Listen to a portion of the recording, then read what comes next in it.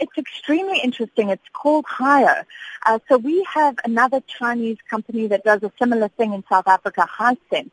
But if you walk into the stores, you can't find Hire fridges. They make televisions. They make everything, every appliance. And they're the number one company in the world for large appliances. So it was interesting because the CEO, there was a tour, Cyril Ramaphosa walks around sort of a showroom showcasing some of the innovative products. He then sat down with the CEO who said, we'd like to tell you why we're not in South Africa. And he said, we were looking at South Africa, but we chose North Africa. And he raised a few concerns. He said that if, in the United States and Pakistan, there's strike action as well. But in South Africa, they're not sure how to talk to the trade unions. And he said that's a problem. He also raised some time constraints relating to tariffs, things like that, the administration of a tariff procedure. I didn't understand exactly, but it's around something called the SKA. So he was appealing for government help in that regard. It must have been an interesting chat because the Deputy President is a former unionist and involved with Labour. What was his response? Well, his response, I would say, was mostly business-friendly. He said, we have a growing middle class in South Africa, 51 million people, many who want things like appliances at good prices. And the CEO had raised the concern that some companies aren't making profits. And Cyril Ramaphosa drew on his business background, and he said, look, what he sees is that some people come into South Africa and they don't read the market correctly. So they don't give the middle class what they want. They aim too high in terms of price, and they don't give the middle class value for money. He said that South Africa is a complex market. So he wasn't saying, that government would back down on workers' rights.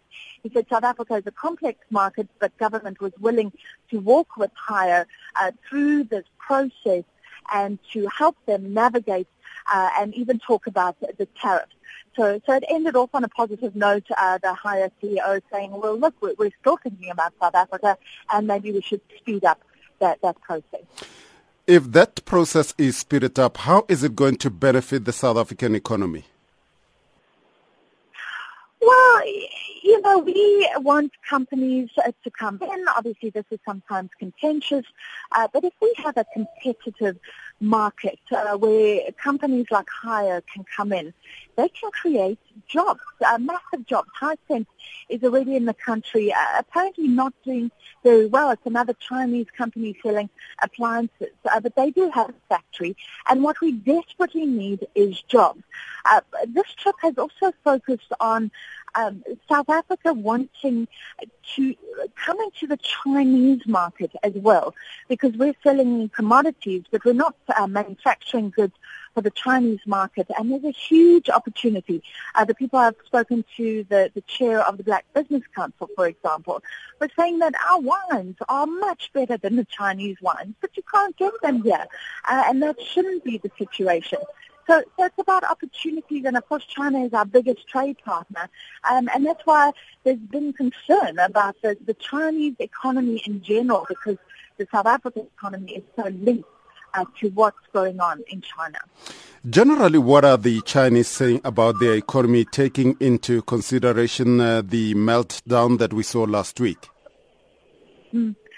Well, what I've seen is this incredible exuberance. And now it's hard to talk to ordinary Chinese people on the streets. There's a language barrier, and we know that a lot of the investors who lost money on the market were ordinary, individual Chinese people. It speaks to them also because they're concerned about cameras. This is a different country. It's very authoritarian compared to South Africa. So people are scared to talk out of turn. If you want to speak to any official, you have to go through a whole lot of protocol loops. Having said that, we did manage to speak to business people at this forum. We're bringing business people from South Africa together with Chinese business people, and they were positive. They were saying what we're seeing is a fluctuation. They believe in this economy, and certainly they believe in the government that has intervened rigorously in the markets, in various sectors. Most companies are owned by the government, but there's a strong confidence in the government. And I don't believe they're just saying that. They believe that this economy is on the up, and there's huge nationalism, and the economy is something the Chinese people are incredibly proud of. So it depends who you speak to. Some people say the cracks are showing, but certainly that doesn't reflect in the attitude of Chinese business people here. Just finally, Francis, was this a worthwhile trip, and is it going to bear any fruits for South Africa? The trip, I believe, from his perspective, I'm going to sit down and chat with him tomorrow further, but the main focus wasn't actually the trade deals. Of course, that has come up, and this interaction with Haya today may be very useful. The main focus, according to the presidency, was the state-owned enterprises in China and what South Africa can learn about the way they are run incredibly efficiently. So SAA can learn from this, Eskom can learn from this, the Minister of Public Enterprises is here. So I believe that they think that South Africa has a lot to learn in that regard, how to use state companies to develop the economy, develop growth. Of course, it's contentious because there's not a lot of private business people here, the people who could maybe benefit from this market opening up in China. So it depends which ideological slant you come from.